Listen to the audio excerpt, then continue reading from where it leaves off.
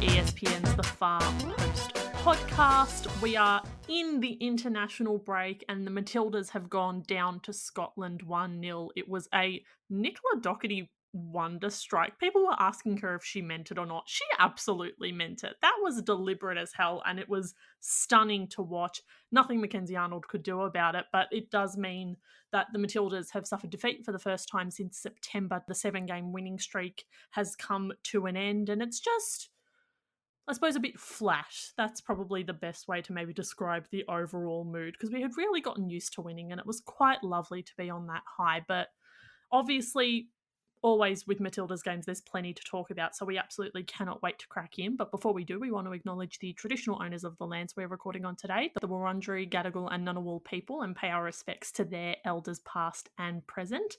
For today's episode, you've got the full house, me, Marissa Lordanic, Sam Lewis, Angela Christian Wilkes and Anna Harrington. So, besties, let's talk about this game.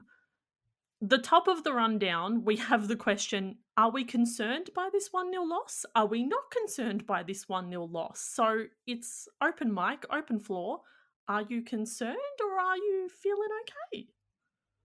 No, I'm not concerned. And I'm not concerned for a couple of reasons. The first is that given the circumstances of this team in terms of player availability and injuries, this is not a full-strength Matilda side. It was expected that we would be able to field one this close to the World Cup, and given this is the second last international window that they'll be playing friendlies in, it would have been great if that had been the case. And I think that if we had done that, it would have been a very different game. But, and in saying that, I think we need to, like, that context is really important in order to assess what we did see a little bit more accurately, and the kinds of questions that were being asked in this game, because Tony Gustafsson said in the Matchday -1 press conference that they have had to pivot quite rapidly given the accumulated injuries over the past 2 weeks to reassessing and sort of reconfiguring the way that they go about this window now. And his sort of big major pillar is effectively asking or finding answers to the questions that need to be asked and need to be answered in this window, because this is the last window that the Matildas have before the final 23 players are submitted to FIFA for the Women's World Cup squad. So this is the moment that a number of players who we've been talking about for several episodes need to be able to put their hand up to be on that list. And I think this Scotland game was a really good demonstration of players who are absolutely going to be on that list and players who are not. And we'll get into that a little bit later. But it was also just like one of those games where sometimes the ball just doesn't want to go home. Like, the Matildas created a good number of chances, particularly in the second half. The crossbar came to the rescue of Scotland twice, and so did their goalkeeper 2 or 3 times. Like, they had an excellent game. So, you know, and the winning goal ultimately was like ridiculous as well. Like, no goalkeeper is saving that kind of shot. It was insane. So yeah, it was just one of those games. I don't think it's panic stations just yet. Oh, it's definitely not panic stations. I think it's a little bit of column A, a little bit of column B. I'm not concerned in terms of the bigger picture, like what Sam said, in terms of the result. But I think, and we'll go into this in greater depth. The concern was that no Kerr, no Ford, and struggled, especially in the first half, to find a route to goal. Yeah. I mean, and my colleague, AAP Ian Chapman, who was there, reported today that Sam Kerr's no certainty to feature heavily in the next game either. It could be a little bit of smoke and mirrors and those sorts of things, right? But if she's under a fitness cloud, they're going to have to find a solution again. We saw her against Scotland. Really, as much as there were some great chances, there was also moments where it just didn't work, which is concerning. We're in the last, as you say, Sam, we're in the last window or the last camp before the squad's selected and really before it all happens. So yeah, I was concerned that there wasn't like finding clear ways to go. That was something that stood out for me. Yeah, the result, not great. You could see when Ellie Carpenter was interviewed pitch side straight after the match, her return to the Matildas fold. She was filthy. Like, angry. Like you could see it sort of steaming off her. She shouldn't play poker. She'd be no good at it because she just looked filthy with it. So yeah, I think big picture, not concerned, but it is a bit of a speed bump. It wasn't super impressive. And as we were talking about off air before we started, like it really felt like Matildas didn't kick into action until they conceded. So that's worrying as well. I think that would have been disappointing. They get a chance to turn things around pretty quickly though. But yeah, we will go into depth into the forward situation, but I think that was the most concerning. And I know you're never going to look as good when you're missing two of the most informed strikers or forwards in the WSL, right? And two of the key links in your team. And you're playing players, and this is a concern as well, like Mary Fowler, I think, warmed her way into it. Hayley Raso had some moments, but they both look like players who haven't played a lot of football lately, which I think is another thing. And I imagine they'll probably play heavily in both games because you want them to play football, and they need to see what these players can do. But yeah, it's I'm concerned because we didn't see really the depth shine the way you would have liked to in terms of the forwards. But yeah, big picture wise, I'm not like, this is a travesty. Honestly, I was a bit more concerned just then when my emotional support iPad it's not an iPad, it's a Samsung tablet, wasn't loading OneNote. Bozza, if you've got any tips, let me know. I've decided that I'm going to do this from now on, but it's already off to a shaky start. I'm not overly concerned. I think because all of the issues that we saw, there's solutions to them. So, and I think we will go into that, but kind of, the front line, I think there's alternative options that we could have run with. And I suppose but on the other hand, I suppose as well, shit happens. And so these moments where we have a mysterious out from Sam Kerr at the last minute, how the squad as a whole kind of responds to that, I think is really important. And it felt like they, as Hara and Sam have both touched on, like the intensity just wasn't there from the get-go to kind of, I guess, get the upper hand in the match. Really unfortunate goal. But the fact that we weren't able to come back, again, not too concerned because we had some fantastic chances, like Claire Hunt's shot, amazing, fantastic, beautiful. The fact that we had Claire Hunt in the back line for 90 minutes is massive positive. Ellie Carpenter we didn't know. Back. We saw Claire Hunt get thrown up forward for the last 10 minutes, which I didn't need to see at like midnight. I'm just never a big fan. I wasn't a fan of it when Alana Kennedy got thrown forward early in Tony's tenure. I'm just not huge. I wasn't a fan of it when Harry Sutter was getting thrown up front for the Olyroos at the Olympics. Like, I'd rather just see another forward tested. What is it with Australian national teams and just throwing a big player up front and hoping? I'd rather see, like, I know Tamika Yallett came into right back and we saw, I think Charlie Grant went into centre back and then Hunt went forward. I'd rather see, if you're going to bring Yallett on, put her in midfield and put Cooney Cross onto the wing, or bring in Claire Wheeler or push Katrina Gorry up. Or bring on a forward. I don't know, Holly McNamara was one of the last players to arrive in camp. I would have liked to have seen her, but I'm not sure if there was a fitness thing there as well. But I'm just not huge on let's chuck the tall girls up top. It just doesn't seem to work. So, sorry to interrupt you, Angela, but you did mention the big positive, which was Ellie Carpenter returning. Please expand. Oh, yeah. I thought, I don't know, it seemed like she slotted right back in with kind of the concession there. I think her and Courtney Vine, they looked a little patchy in places, I think just because they haven't played together very much before. So that will be an adjustment, I guess, but it was, for the most part, really positive. And I think once they actually kind of know, like, are on the same kind of wavelength, they'll be quite dangerous. But yeah, I don't know. Overall, it was just a bit of a frustrating result, but I'm not, I feel okay. Not super anxious, not depressed. That's always the bonus. So yeah. But I'm always concerned, but not more than ordinary. Like, it's just a natural state of being at the moment. Yeah. I think we got to talk about, don't we, the forwards? Yes. I think you when I saw the lineup come out last night, I wasn't unsurprised that Sam Kerr was rested or started on the bench in this game. I think you're always a bit surprised. You're like, oh, Sam Kerr's not there. But like when you think about it for like 2 seconds, you're like, oh yes, she's been playing 400 games a week for the past 6 months for Chelsea. So you know what? Fair enough. Save her for England. I think a lot of people were surprised to see Larissa Crummer start up top.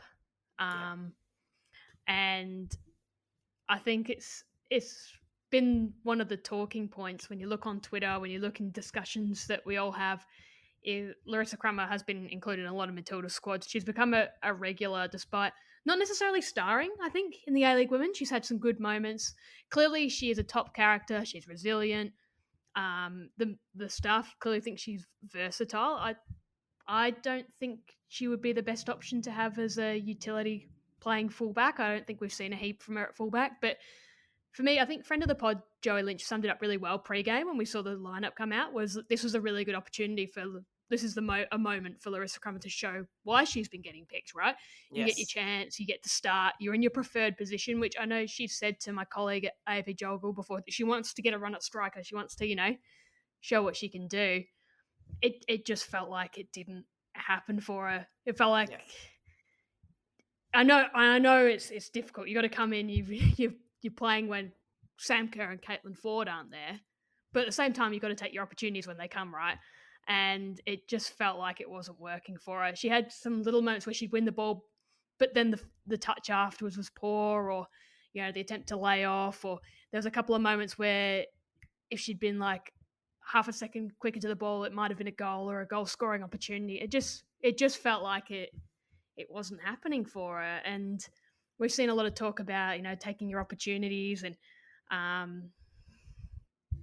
making the most of these chances. And I think it's often talked about in the context of like an Alex Chidiac being used primarily as a substitute and really coming in and making an impact. And we know we've heard Tony talk about game changers and these sorts of things. But yeah, it just didn't seem like it worked with Crummer.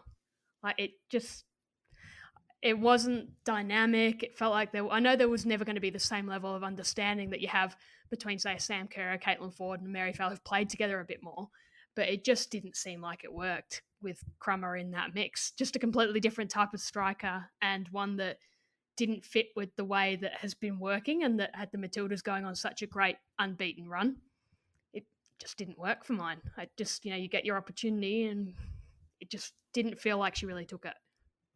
To her credit, I will say her intensity was quite good in the opening 15. But there was one moment where she was running towards a Scottish defender and just went straight into a slide tackle, and I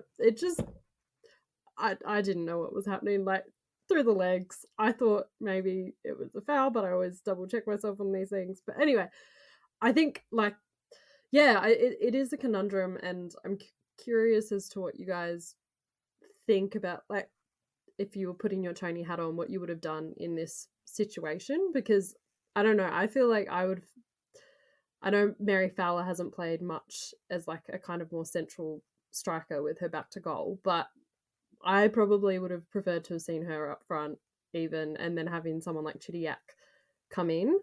Because I guess I don't know how many, and Crummer is quite specific in what she can do, so it's hard to kind of, I don't know, again, fill the boots of Sam Kerr. That's going to be impossible for literally everyone on the planet. But B, I guess find someone who's going to work with those wingers as well. So I don't know.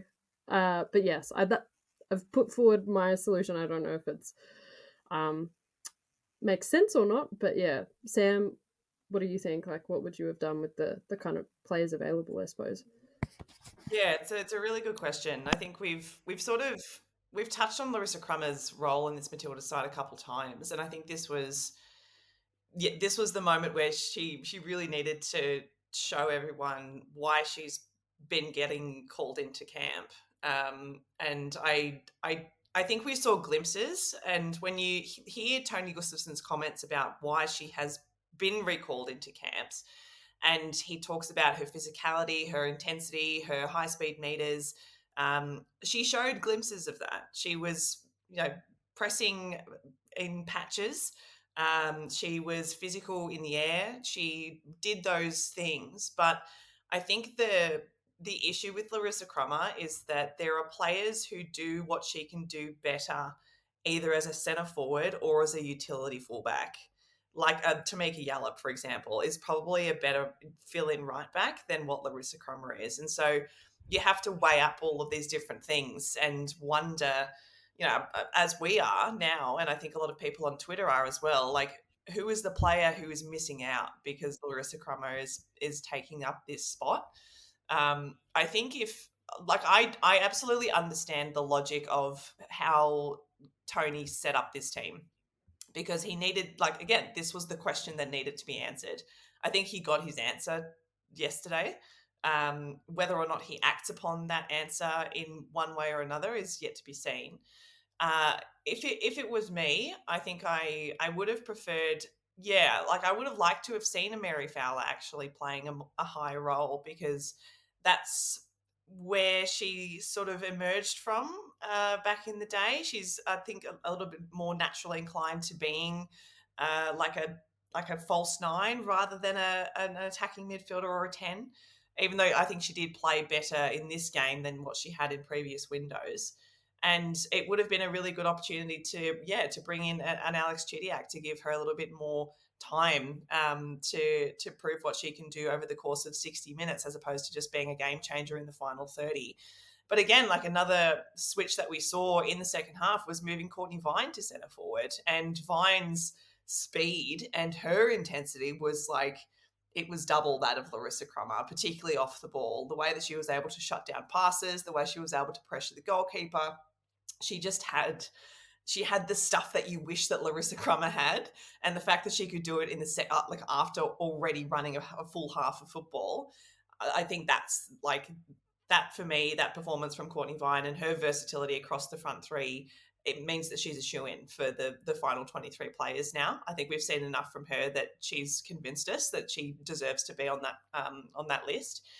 And it's who else is there? Because the other question is, Sam Kerr, yes, she's a generational striker. She offers a certain kind of striker profile. And so a smart coach, you would think, coming into a major tournament like this, where players like Sam Kerr are studied to within an inch of their lives, what kind of player can you bring in who is a different kind of profile? And the unfortunate reality of Australian football is that we just have not produced very many strikers. And I think I have to go back and mention, I think it was the preview episode maybe that we did for this, Michelle Heyman, to me, would have been a better, different profile striker, in the sense that she is tall, she is physical, but she's also quick. Proven. She's fast, exactly. She's quick, she's fit, and she's proven over the course of this A-League women's season that she can score goals, whereas Larissa Crummer has not done that. So off the field, maybe that's the reason why this is that decision has been made. Maybe it's a culture thing or a personality thing. I don't know. But yeah, so I'm trying to see it from lots of different kinds of perspectives, particularly the perspective of the coaching staff, because you if you do have a situation where a Sam Kerr is not necessarily unavailable, but a Sam Kerr is marked out of a game. If a Sam Kerr is basically answered, the questions that she's asking are answered by a defensive setup, what other kind of striker can you bring in that is a little bit more unpredictable, that's a little bit different, that does something differently to what Sam Kerr does? Who else do we have who's available? Remy Simpson? I really don't know. Well, if you're Remy Simpson, I reckon you'd be a bit flat. You didn't even get a look after just scoring in the WSL, that you're not even in the mix. Sure. She's obviously had a bit of lack of continuity. Heyman's another one you mentioned. I think Melina Reyes' timing of her hamstring injury really stuffed her around. The last set of camps was where she needed to be. Rachel Lowe's probably would have left her run too late. I think she's been super impressive as that sort of makeshift, midfield forward type. But as you say, Sam, it's a difficult one. But geez, Alex Chidiac scored more goals in the dub than Larissa Crummer did this season. Larissa Crummer, it's a tough one for her because I think Shay Connors has been Brisbane Roar's best number 9 when she's moved in there. So Yep. yeah, it's difficult. Obviously, Larissa Crummer, all you hear is that she's a top trainer, top person. We know she's come back from that broken leg. There's the work rate you mentioned, the high speed efforts, but I think last night made it pretty clear that and I don't think anyone expected it to be as a starter in this team. But that isn't going to be a role, and I think that's worrying. I think they are going to have to look at what other options. Do you try and get more minutes? You can't really control Mary Fowler's club minutes, right? That's been difficult. I think I mentioned off the top that her and Razzo looked short of a few runs in the legs in terms of playing time. But I think we're going to have to see these players you try Vine. If Kerr's not fit, or we're still going to have to see what they can do without Caitlin Ford. Do they look at Amy Sayer because she's obviously a tall, big-bodied midfielder who is more attacking? Do they look at her as an option? We haven't really seen her played all that much. Tamiki Yallop, I like that you mentioned, Sam, because she used to score a lot of goals for Brisbane Roar, and that's as an attacking midfielder who can play as a striker. So if you're playing that front two, do you look at Fowler up top and then Tamiki Yallop as the player sort of playing off her who can make those really great, as Angela would say, butt-gusting runs and get forward, get on the end of things, because that has always been one of her great strengths as a player. She's largely been used as a utility in the Gustafsson era. Yeah, I think we saw that Larissa Crummer wasn't the answer last night. I hope we see Holly McNamara come on in this England game at some point, not just because we rate her very highly, but because I think it would be good to see the different combinations we can get. I think that's the sort of player. If we're getting to line ball selections, and I think there will be a few. I think there's going to be some that come down to injuries, like Alana Kennedy. Do we see Chloe Lagazo play again before the lead up? That's going to be probably the most line ball one, because she's in a fair bit of strife in terms of this run home. I think she might have left her run too late with that foot injury. But Alana Kennedy, I think, is one that's going to really come down to the wire. I think if she looks fit, she'll go. But it means that if you've got a couple of those spots that are like that, then the last one's in the 23, because it looks like they're not going to get it pushed to 26, despite Serena Weigman and co complaining a lot. They're not going to get 26. So if you're going to have 23 spots, you've got to look at those final spots, who are going to make the difference. But it's also who's good for team morale. Who do you believe can come on and make an impact? I think they have to learn from 2019 when you had players like Tegan Allen and Gemma Simon, who we just didn't see. Yes. And that's where I think I would rather see a McNamara, for example, than a Crummer, because I think if you brought a McNamara in, she could change a game in 15 minutes. That's the sort of player I want to see.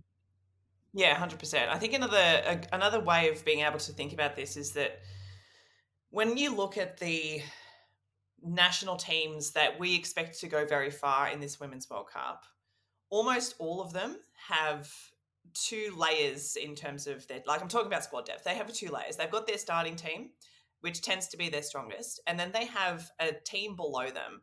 And the gap between the quality of the team, of the starting team and the team below them tends to be very, very small. And when we look across the Matildas, we've seen over the past 2 years that Tony has been trying to close that gap between the team that often starts these games and the team that comes on in the end to replace them. And we've seen, for example, at centre back, that gap start to close with Claire Hunt coming into the fold. We've seen it start to close on the wings with Courtney Vine coming in. We've seen it start to close at left back with Charlotte Grant coming in for Ellie Carpenter. The biggest gap in terms of that now is centre forward, because that, and this Scotland game I think was the perfect illustration of just how big that gap really is.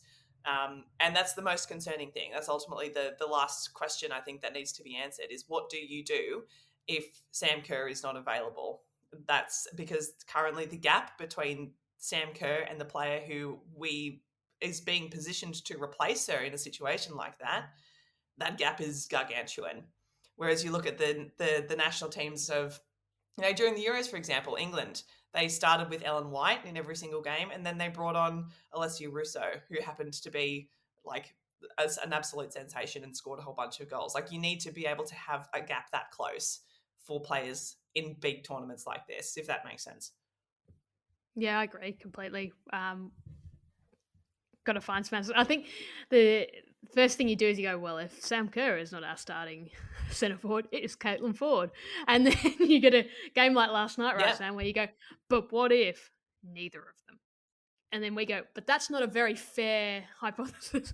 And then it happens. Yes. Don't tempt yeah, fate I for the think- love of God. Yeah. Yeah. So I would really like to see them, test out Fowler and McNamara playing in the same team, the two kids that they really rated above the rest in terms of their age group a few years back. I think Courtney Vine, as you say, Sam, has got to be in that mix. I think they'll play Hayley Raso again. I just want to see more of Alex Chidiac. I think we've talked about this. We love Alex Chidiac, friend of the pod, Alex Chidiac. And I don't think she had as big an impact last night as she's had in other games. I think she came on, she did a few nice things. I think the intensity had already lifted because of conceding a goal when she came on. But we've seen her impact in other games. And we know that Tony, we don't need to rehash this too much. Tony's talked about her as being a game changer. But I think in a game like this, we want to see her start, right? I think she's got enough runs on the board at this point that she probably deserves the chance to show that she can make that impact from the start, so we don't need her to change the game.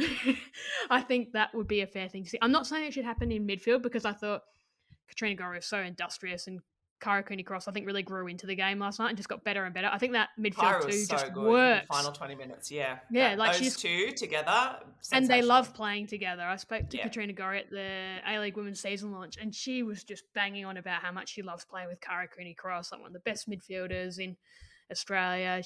They suit each other, they complement each other. They've both got a bit of the angries, which I love. Katrina Gorry really had the angries last night. I was like, how have you not picked up a yellow card? Like, this ref could have got you for fouls or back chat. And Hayley Raso would have been sitting there after the game being like, but not you as well. But I digress. I think it is going to be, and Chid said that there's much to us, right? That the wing seems to be the place where she can make a mark. I think she deserves a chance to actually show that she can do that from the get-go, whether it's playing in behind the main striker or playing out wide. I think she deserves a chance to start. She's been excellent most of the time when she's been playing for the Matildas. We know what sort of character she is. And I think it's just worth a look, right? Like, if you're going to test out some of these things, if we're going to see what options there are, and what these friendlies are for, right? right? And you can't just look at, say, the Scotland game as a chance to test things out, because sometimes you're going to be playing the big game. We might be playing Canada, and we have, like, touch wood, it doesn't happen, but a big injury or a big withdrawal or someone's sore or tight because of having to get results in the other two games. What if you then need Alex Chidiac to? I've no doubt she would want to step up to it, but as coaching staff, surely don't you want to look at all these scenarios? So yeah, I think she should start. I would be interested to see, like, just for the possibility of what happens if one of Cooney-Cross or Gorry does pick up a knock, like, or if they're tiring sort of in that 70th, 75th minute, an option for a player to come on and just, not shake things up a bit, but, see what you can add, see what you can test out. But yeah, Chidiac is one of those players that can obviously jump into one of those roles as well. So yeah, I'd like to see that. I would also like to see that, because my new anxiety, and I picked it up particularly during the Cup of Nations, where Kyra and Gorry started every game, played next to 90 minutes in every single game, and all I could think about was 2019, where we kept kind of putting out the same lineup, and then by the time we got to the round of 16 game against Norway, we looked gassed. So that is a constant fear in my brain about not finding out who can actually play in these roles just for the sake of rotation, not necessarily for an injury or anything particularly bad. Who can play these roles for the sake of rotation? So I'm a little bit worried with the midfield, because we know that Katrina and Kyra work, and it's great, and we absolutely love to see it. But what happens if both of them are absolutely zonked by game 3 and we really need to beat Canada, or, we get to the round of 16, God willing, and they're absolutely tired because they've just played 3 really intense 90-minute games in the group stage. And obviously the midfield is my main concern, also because it's just the two of them. I'm always very aware of, like, how much workload they are taking on. Obviously they're supported by everyone else, but they are the midfield. So yeah, I really would like to see some sort of variation just to know it exists, not because I think that they should be replaced as the starting or the strongest midfield pairing. I just want to know if something else is out there, to be honest. I like what you say about I just saw your tweet as well, Marissa, about Tameki Yallop in that role. Like, I think she is one of those options we talk about as a utility. I did enjoy seeing Charlie Grant. I know she plays at left back Clubland, like not lose any of her dare and dash playing at left back. She was still trying to take it on, and then we saw her go to right back, and Courtney Nevin came on, and I thought was quite good. I think she's a really good set piece player, Nevin. I really like watching her. Apart from the first corner she took, I was watching with Bale and I got, Courtney Nevin's good at set pieces. And she get it into the first player. So that's my fault, everyone. Sorry, Courtney. But after that, she had a few like really, really nice ones. There was one that probably should have ended in a goal towards the back post. I think there was a bit of a mix-up with, I think it was Razzle or someone else there. Anyway, I digress. But yeah, I would like to see Yallop not necessarily brought on to cover as a left back or right back. I'd like to see her shuffled in to use her running capacity to create something higher up in midfield, especially not so much in that more deep lying role. I think Chidiac and Yallop are the ones that you can really use. I mentioned Lagazzo as much as I like her. I don't think I'm going to be making a call that she's going to bolt into the World Cup squad unless she does something extraordinary. For her sake, I hope she does, because I think we miss that sort of hard running and versatility. But the way I'm looking at the squad at the moment, she's not an option until she becomes one. So I think you need other players that can provide that hustle and bustle. We've seen the Matildas have been playing at their best when they have that energy and those smarts in midfield, which Gorry and Cooney Cross provide in spades, obviously. I think we all know that it's not going to be Ivy Luke stepping into those midfield roles, given the traits that seems to be needed for those two to really make this system work. Chidiac and Yallop are the two that I think really stand out. Amy Sayer, we haven't seen enough of yet. I think she's exciting for the future, and I think she will be a mainstay because she's so tall, strong, and has those smarts as well. Like, I think she will be there, but I don't know if she's there yet. And we've talked about Van Egmond being more of that luxury player that can come on and give you something different, but she's not going to hustle and bustle that way for 90 minutes the way these players play, right? So that's why I'd like to maybe see a bit of testing out those couple of players, especially Chidiac, because I already know what Tameki Yallop can do, right? I think we want to see Chidiac get that extended run at it. Jeez, remember Emily Van Egmond? Sorry, that sounds really mean, but it's like she really has just like fallen down the pecking order in terms of this midfield, isn't she? Like I think the way we described her a couple of episodes ago was she's a luxury player now. And yeah, that like she's the player who, if you have someone who's a little bit more high intensity, a little bit harder working off the ball, like an Alex Chidiac or a Mary Fallow, or someone in that sort of creative attacking position who just runs out of legs by the 70th minute or something in a do or die game, you'd bring on an Emily Van Egmond to offer something different, perhaps. But yeah, I absolutely agree, Harrow. I think we have a much better understanding of the kind of midfield, the style of midfield that Tony wants, and the players who can and cannot fit that style. We already know, as Marissa pointed out, that Cooney Cross and Gorry form the sort of the spine of that midfield, and it's just about finding the little extra bit of creativity to be able to complement the hard work that those two players do.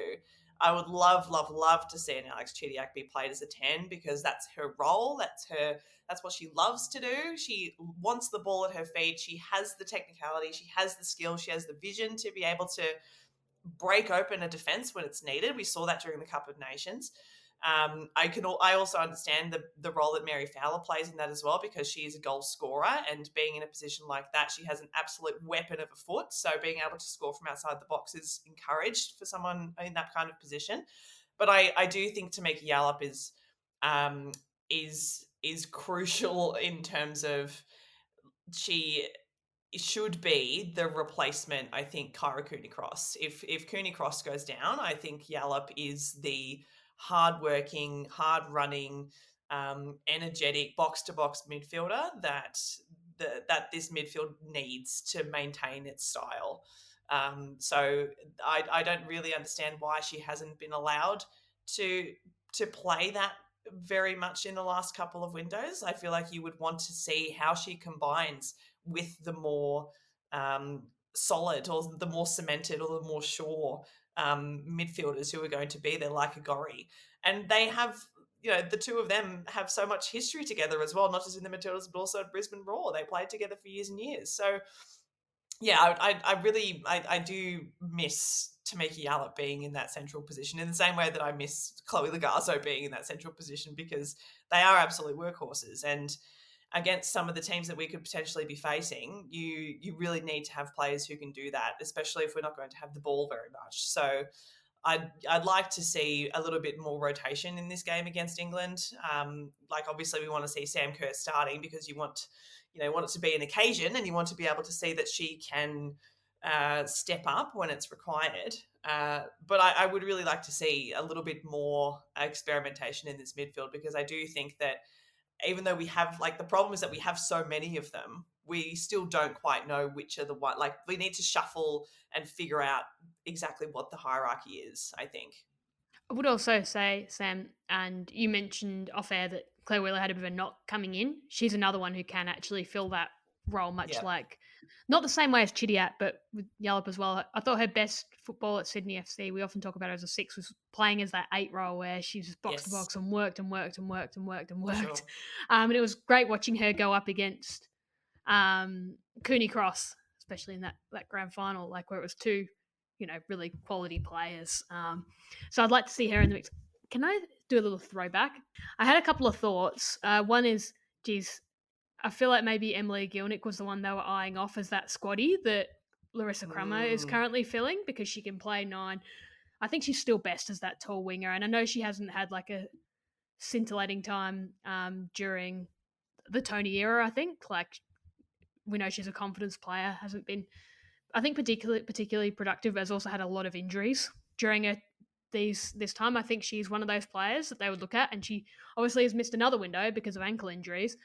But my question to you guys, and this is based off seeing a couple of interviews recently, seeing the kit launch, does it feel like to you guys, because it feels like to me that the door has been, even if it's only slightly ajar, is not closed on Kyah Simon? I feel like they're giving her every last chance to make a very, very, very late run at it. I don't think the door's fully closed. The kit launch was what really and I'm not saying it's the right. I'm not saying it's going to be right or wrong, but I think if you're strikers and you're jostling for positions, I think if you know that Kyah Simon is pushing for her fitness right until the very end, I think you'd still be looking over your shoulder. Unless you're Sam Kerr or Caitlin Ford, obviously. Does it feel like to you the door might be getting left open? Do we want her looking over? It would be very unlikely. Her shoulder, or do we want her... Sorry, I'm just thinking in terms of, does she want to play facing the ball? Anyway,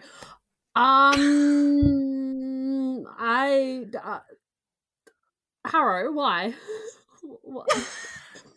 Because I just saw the kit launch, and I was like, when you order your kits, which I did the other day, Kyah Simon's one of the options. Oh, that's an she's still a contracted Matilda. Nike, so... She's a contracted Matilda and a Nike player as well, I know. But I just wonder. It's just a fun question that I'm throwing into the mix. I think it'll be very, very hard. It would be extremely hard. Players have come back from ACLs within a pretty rapid time period. Like, the guesstimate is a year, but there have been players who've returned in 7 or 8 months. So Ellie Simon was is probably 9 months, right? Yeah. Simon is really, really right on the edge of that. But at the same time, there's a big difference between returning to football and returning to international football. That's, I think, why Ellie Carpenter was given an extra couple of months to just play some football at club level first, get back up to regular match fitness, and then come into this window. But also, she's a machine. And we saw that against Scotland. Like, she'd looked like she hadn't been out for it at all. It was ridiculous. I in my head, I'd drawn a line through Kyah Simon, because I don't think it's fair to put pressure on someone like that. And I know that it's going to be probably her last World Cup because she's getting older and all that sort of thing. But you just don't. I don't think it's good to make decisions, particularly not on the Matilda's coaching staff perspective, to make decisions based on a hypothetical like that. You know what I mean? I don't think they will. I just wanted to throw a fun question into the mix. It wasn't fun. It just made me sad.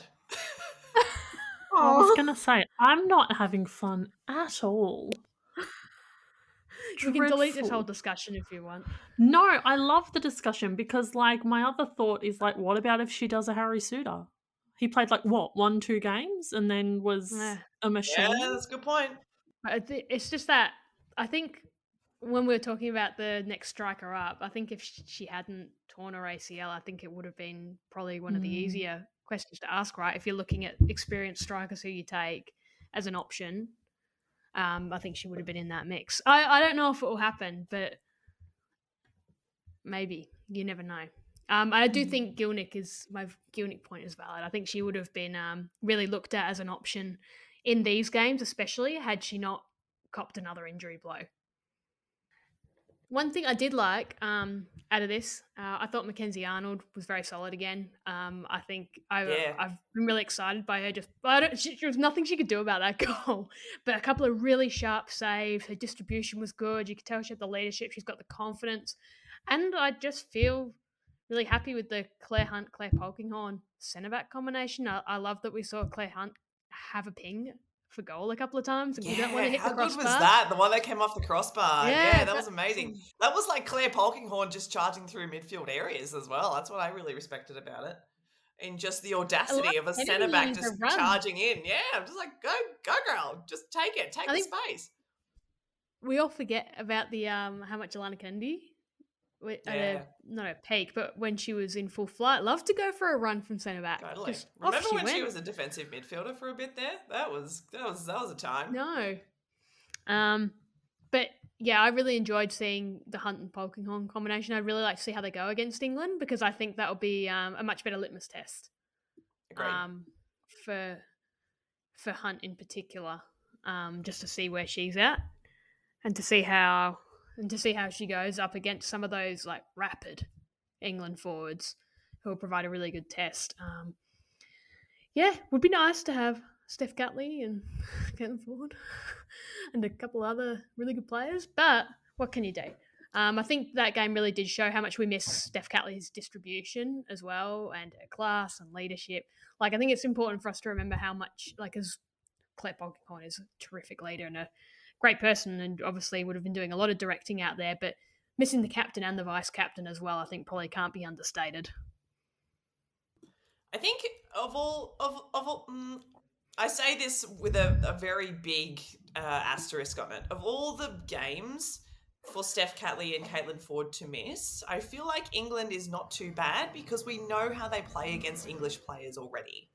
You know what I mean? They play against them week in, week out in the WSL. We know what they can do. So it's, and because they play together at club level with Arsenal so beautifully, it's just a copy and paste kind of scenario for the Matildas, which is great, which is exactly what you want at international level because you don't get that much time together. So it's, I look at it in a kind of maybe blessing in disguise way. Like it gives an opportunity for a Courtney Nevin to link up with a Courtney Vine or, some other combo of those two types of roles and to be able to stack them up against the kinds of players who Steph Catley and Caitlin Ford tear through basically every week. So I'm going to be really, really curious. Like, I'm even more curious about how this team is going to go against England than I think I would have been had we been full strength. Like, that would have had its own set of curiosities to it, but I think this is a more necessary set of curiosities because these are actually the things that we need to know. Yeah, absolutely. And it's interesting as well. Like, obviously Matildas want to win their group, but there's every chance if they come second in their group, they'll play England again. Exactly. Not that far away. So hence rotation of players, as Marissa was talking about earlier, right? But hold a couple of things in reserve. You don't need to fire all your bullets now in the friendlies. Yep. But anyway, hopefully those guys are fit soon. I think on the whole, I think some worrying signs in terms of the forward mix, but at the same time, there was that little period in the second half where they just peppered the goal, like bang, bang, bang, bang, bang, without scoring. So it's one of those games where you're like, I was frustrated, I was annoyed, angry in patches. But like when you look at it the next day, you're like, eh. Like, Yeah. I think we'll learn a lot more from how things go against England. And that's going to be the one where you sort of, really get that proper litmus test. Like, Scotland, I thought, really deserved something out of that game as well. I thought they were excellent and well organised and played some really nice football and had some young, creative, attacking players like that were fun. I think this is a game, they're what, number 23 in the world? Like, they're not rubbish. They're a decent team. So yeah, I think I was a bit disappointed and frustrated, but I'm not. It's not like some of the other games we've seen, especially earlier on in the Tony Tenure or say Asian Cup, where you go, oh, this nothing is working, right? In perspective, it doesn't register high on the panic scale. That's enough about the football, I think. We need to talk about one other thing, though, that occurred in this Is it a game. boot? It's a boot. It's also a short and a shirt and some socks. It's the Kid Clash. What the fuck was that? It's the Kid Clash. Oh my god! I feel like my retinas have burned from my skull. It was so hard watching that game, and I would like to think a fully sighted person. I cannot imagine how difficult that was for people who have vision impairments. I don't understand the logic of it either. I asked this question on Twitter at the start of the game, and one of the responses was from a woman named Jo Fernandez, who is one of Australia's most experienced match commissioners.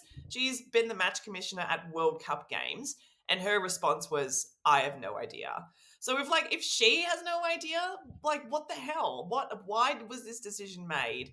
It wasn't like there were some people, including Angela, who said maybe it's just a commercial thing, like it's just an opportunity to market the new kits, which like that wouldn't surprise me. Pick the other ones, right? But it's like, but like you're.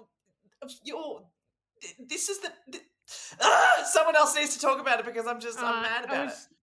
I was saying to you guys before recording that I was working at the footy, the AFL before this, and like there was a lot of conjecture in the week because North Melbourne v Carlton, right? North Melbourne were wearing a special jersey to support the Good Friday appeal for the Royal Children's Hospital. Great cause. The jumper was like, so Carlton, for context, Sam. All this context is mostly for Sam and anyone who doesn't follow AFL, like Sam. Navy blue jersey. I'm the every Sam. Yes, continue. Every Sam. Navy blue, Carlton. North Melbourne normally wear like stripes. Think Argentina, but royal blue and white. So royal blue and white stripes. What they wore instead was a royal blue jersey. So Carlton have a navy blue jersey with a white insignia on it, and then North Melbourne decided to wear a royal blue jersey with a sort of white logo on the front.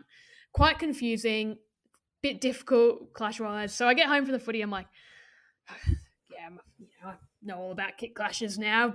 Couldn't possibly get any worse than trying to differentiate those two. Oh my god, what is that? And the sun's out. Apparently live at the ground. Friend of the pod, Amy Roski, said, no, at the ground it's okay. It doesn't look like it's clashing at all. Unfortunately for us plebs watching from home, it was sunny in London. What is that?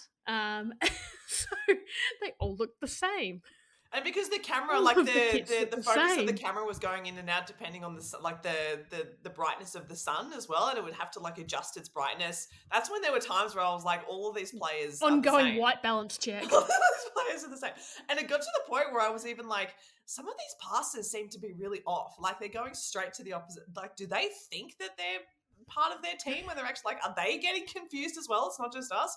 I have no idea. This is a question I'm going to be asking until I get an answer. You've got no answer, Sam? Nah.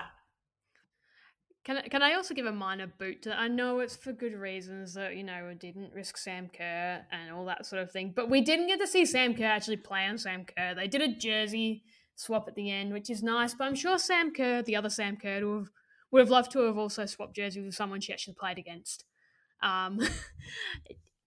But more so than that, we just all feel like we've been denied some real great shenanigans. Sam Kerr Anyway. derby, like it was framed as the Sam Kerr derby by so many media And outlets. the other Sam Kerr came so close to scoring as I well. know, Like just I pissed know. past the post. I was like, oh. And what a waste So many of a social media managers just are I crying. know. At missed I was opportunity. literally about to say, what a waste of a meme. The meme of the Spider-Man meme of the two Sam Kerrs pointing at each other. Like that, it wrote itself. So thanks, Tony. You ruined the Sam Kerr derby. Yeah, how dare you prioritize How Sam dare Kerr's you take health this over away from Sam us? Kerr meme value? I do have a how good, Marissa. Can I do a how You good? sure can, but can I quickly say thanks, Tony? Sam's crying. Yes. Just for a little meme. I'm going to chop that, but please. Which Sam? All of them. Every single one. Yes, Crying. one collective hive mind. The Sam is crying. Anywho. Harrow, you have a how good. Please share. Yeah, if watching during the broadcast, you might have been thinking, so Katrina Gorry has her daughter Harper there, right? Like, but where is Harper? Who is she with? What's she up to while watching her mum? Turns out just all the sideline Tillies. Emily Gilnick posted this photo on Instagram. The caption was watching Mama at Katrina Gorry 10 with the girls. So Gilnick's taken the photo and you've got there Kai Simon, Caitlin Ford, Steph Catley and Alana Kennedy. So even when you're not in camp with the Tillies, if you're Harper Gorry, you simply cannot leave the Tillies. I love all the aunties being around and like they're all just community raising this one child. It's amazing. Do you think they were like, Mummy's quite Yeah. angry today? Or do you think Harper's picking up on that already? That's a professional growl. So Mummy just two-footed someone. That's not a nice thing to do to them.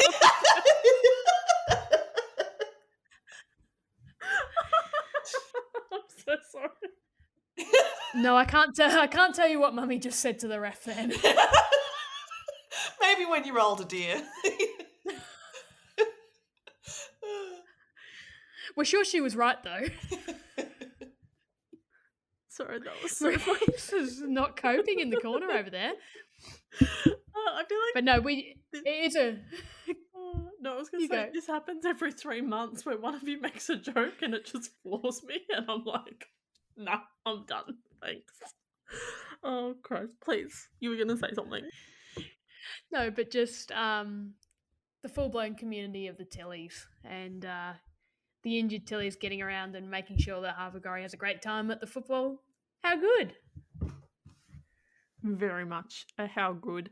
I'm going to put you all on the spot, just real quick, rapid fire around the Zoom. What's your score prediction for this England game? I think it'll be 3-1 to England. I think this is a very, very good England side in the final stages of their preparations. They're not really missing anyone aside from Beth Mead. And we have seen how fantastic their bench depth is. So I think it's going to be worse than Scotland. I think England 2-1, but it would be very funny if Australia ended their unbeaten run. Yeah, So, it would. Yeah. I love it. Depends on if Sam Kerr plays, though.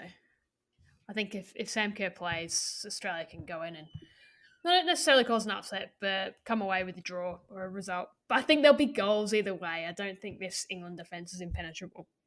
I think it'll be fun to watch regardless. But I think England will win 2-1. Tillies win 4-1. Tom did it. I love Tom that. It's like did the it. Sweden game. And it worked. Manifesting. Manifesting. But you didn't cap it off with this, to like properly quote Tom, 4-1 Tillies, England are rubbish. Like, just to really fucking, cap it right off. That is true. If Marissa, what's your Classic Tom. prediction? if you gave me if you gave me, like, if you offered me a draw right now, oh man, you've never seen someone take anything more swiftly. So in my heart, I would love like a 1-1 or a 2-2, but I do think England will end up winning. Yeah, 3-1. I'm going to go 3-1, like Sam, to be honest. But we're going to have fun watching it, maybe.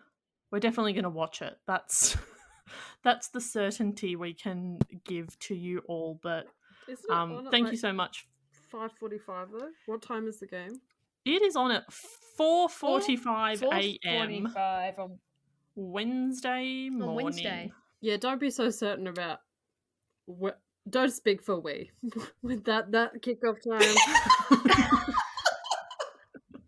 No, I'll Who definitely is be this watching we? it. We're not in France anymore. And how much of it is going to be watching you while you sleep? Oh no! What? Is this like the longer you gaze into the abyss gazes into you? The longer that you Yes. gaze into the England game gazes into Yeah. you. I would not want to see footage of me watching the like if someone saxophone guyed me during that kickoff time, they'd regret it instantly.